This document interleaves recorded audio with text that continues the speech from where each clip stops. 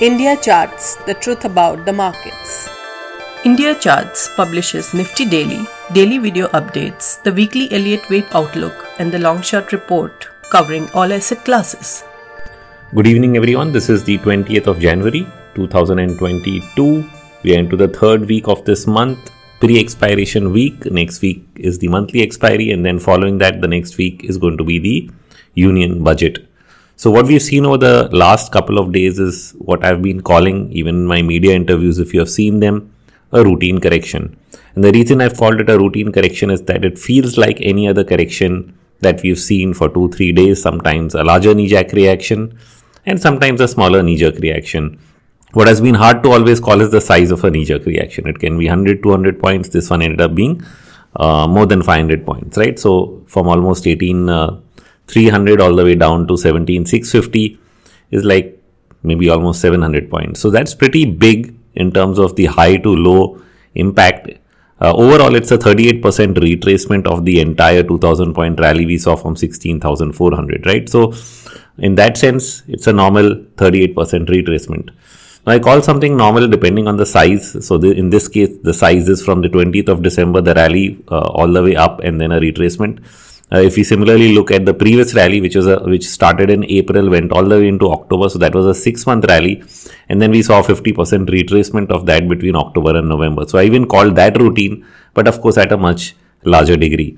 So it's a matter of degree. But the thing is, every time the market starts a sell-off, whether at a larger degree or smaller degree, somebody's got to come out and defend that this is a routine correction. And that's ended up being me for a long period of time, because I find fears really very, very high. Not all the fears are without reason. I'm sure there are enough reasons, and the media makes sure that you find enough reasons.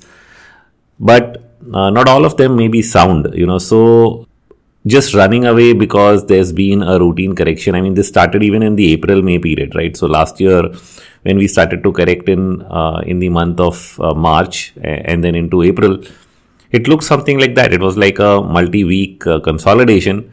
But at the time it was happening, the fears of a larger correction, wave 1 is over, you'll get a big sell-off, 50-60% retracement. All those discussions went on.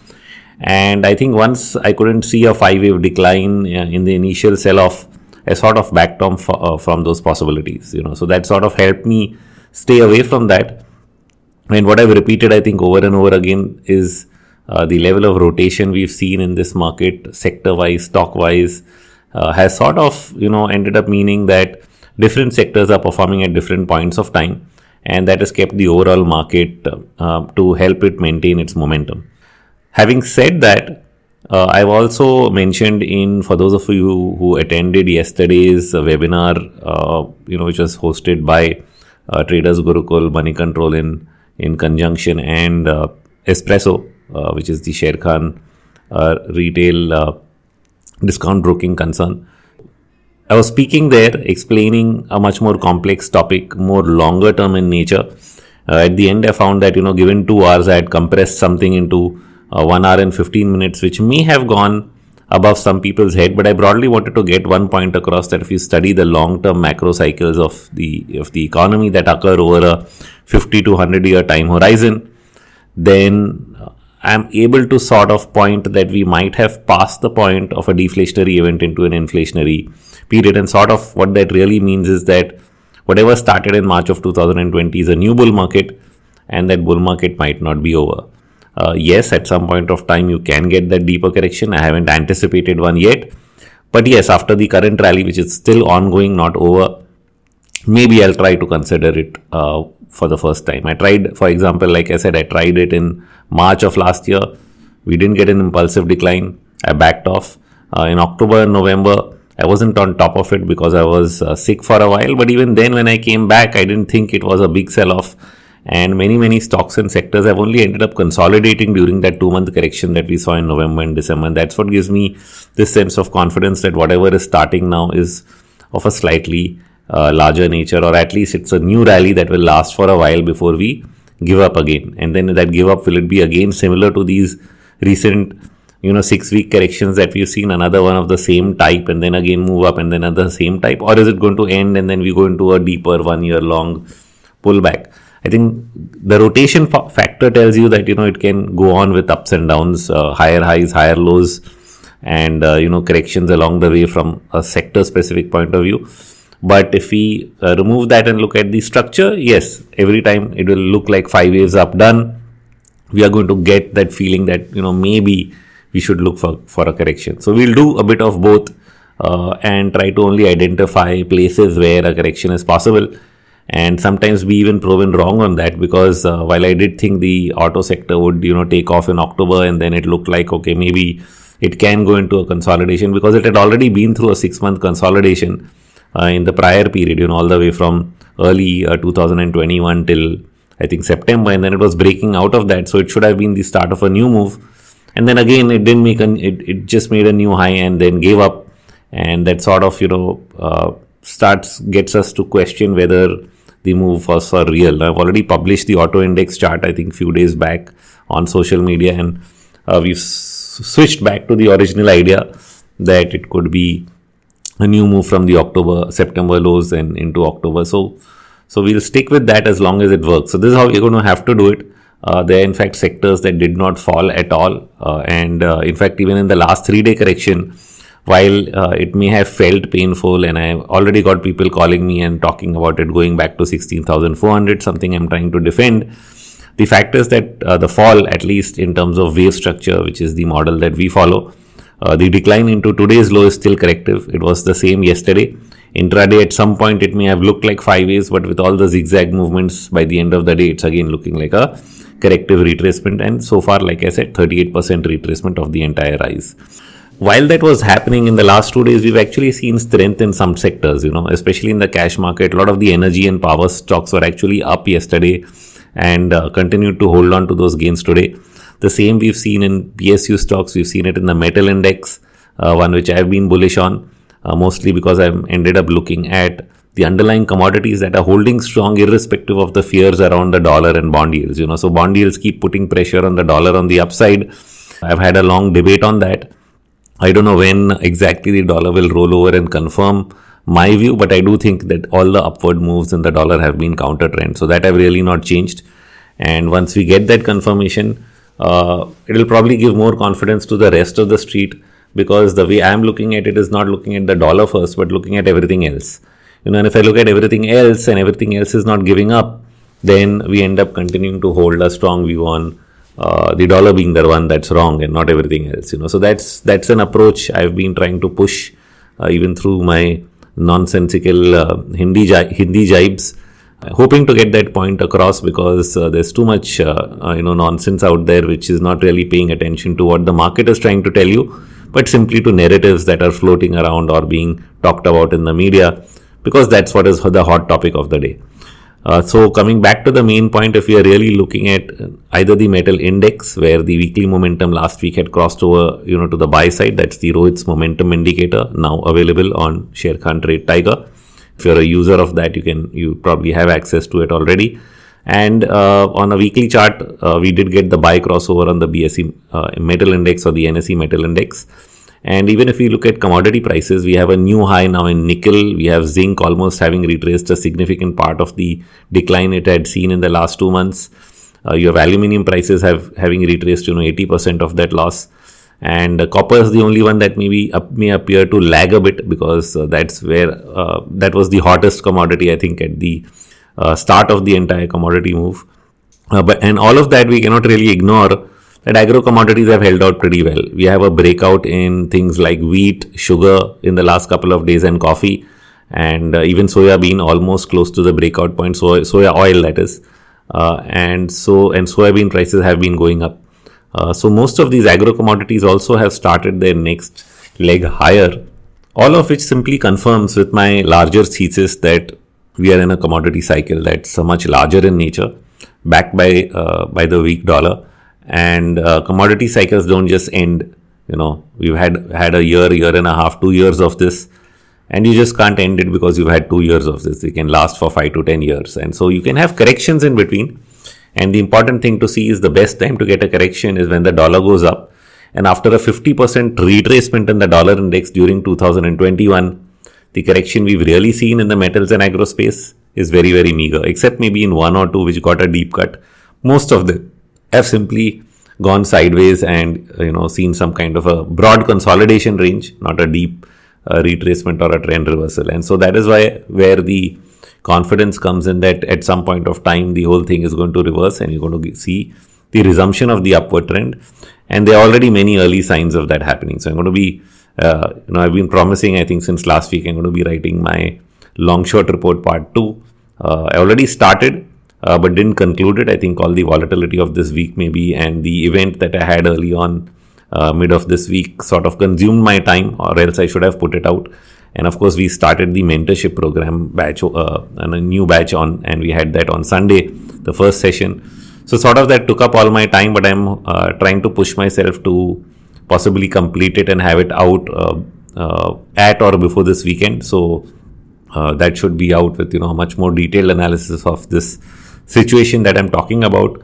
But generally looking at it, like I said, there's strength in the market. Today also the breadth was almost flat, 1800 stocks up, 1700 stocks down, and key sectors actually holding out between yesterday and today, which were, like I said, some of the strong ones are actually energy, metals and PSU. One of the outliers, which I also spoke about yesterday, and I've been hearing this a lot and I'm getting more and more conviction, is actually going to be banking itself. So people have sort of given up on the banking sector.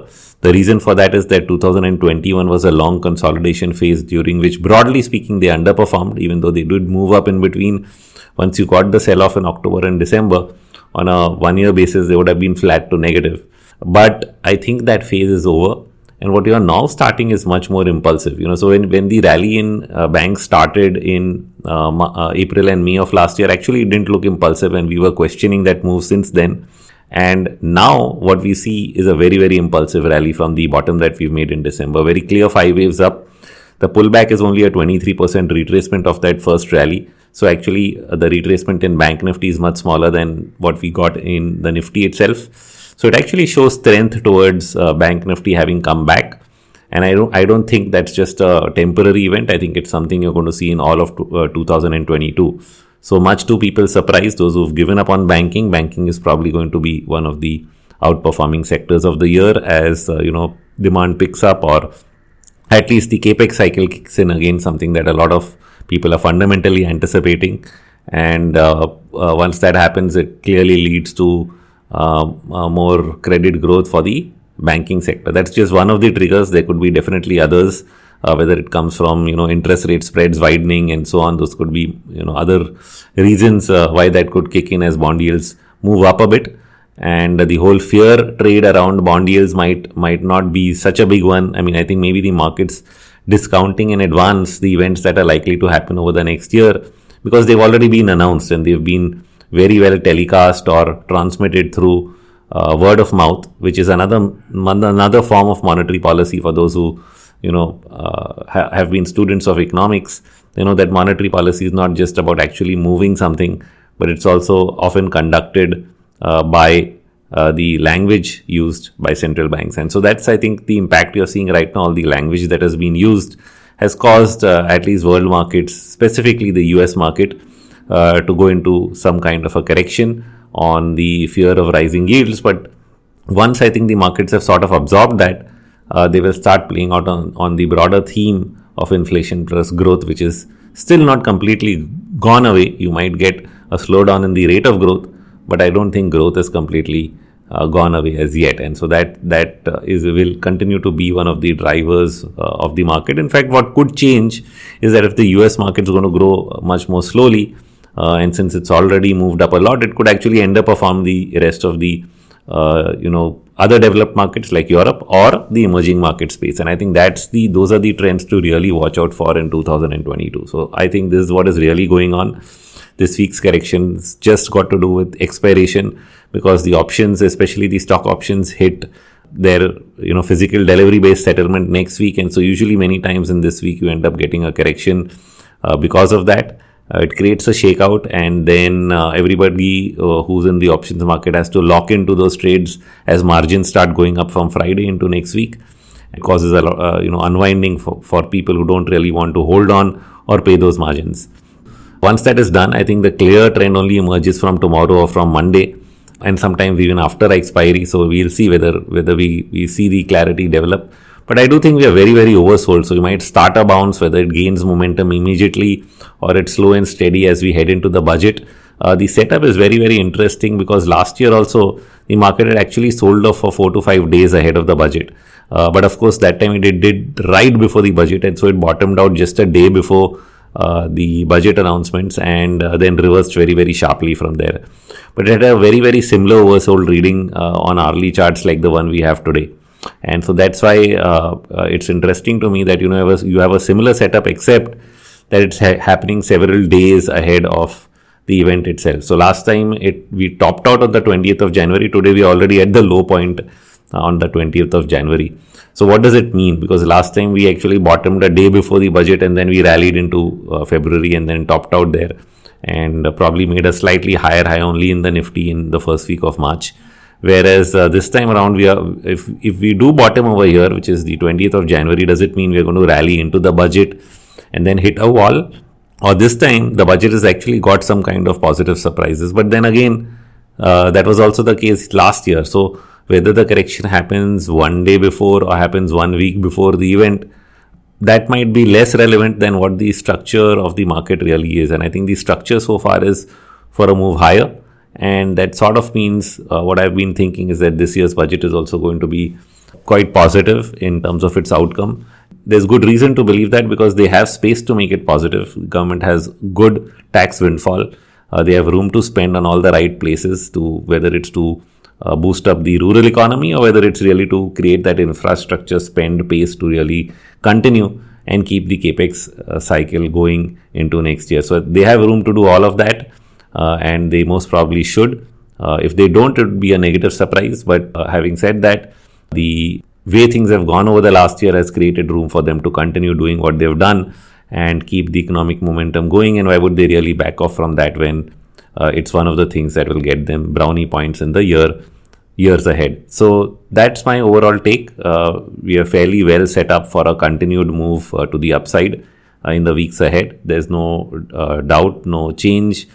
Even though we've seen a 3-day correction and world markets have been a little shaky through the week, but I've given enough evidence of how these intermarket relationships go on. So you should see those posts, how both the dollar and bond yields behave, or how the US and Indian markets have been behaving over the last 12 months with some kind of an inversion. And unless the US really goes through a massive turmoil where they break weekly ranges and lose 20% or something, that would be very, very different.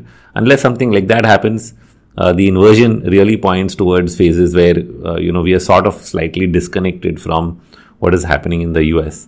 And like I said earlier, the bigger trend to watch out for would be the re-emergence of outperformance of emerging markets relative to the US market. And that's a trend to really keep a very, very close eye on. So that's all from me for today, and wish you all a great week ahead. Thank you. Nothing in this podcast is investment advice. Views on financial markets are in good faith to expand your understanding of how markets work. Please consult a registered financial advisor for the same. And yes, please share this podcast with everyone you think can benefit from this knowledge.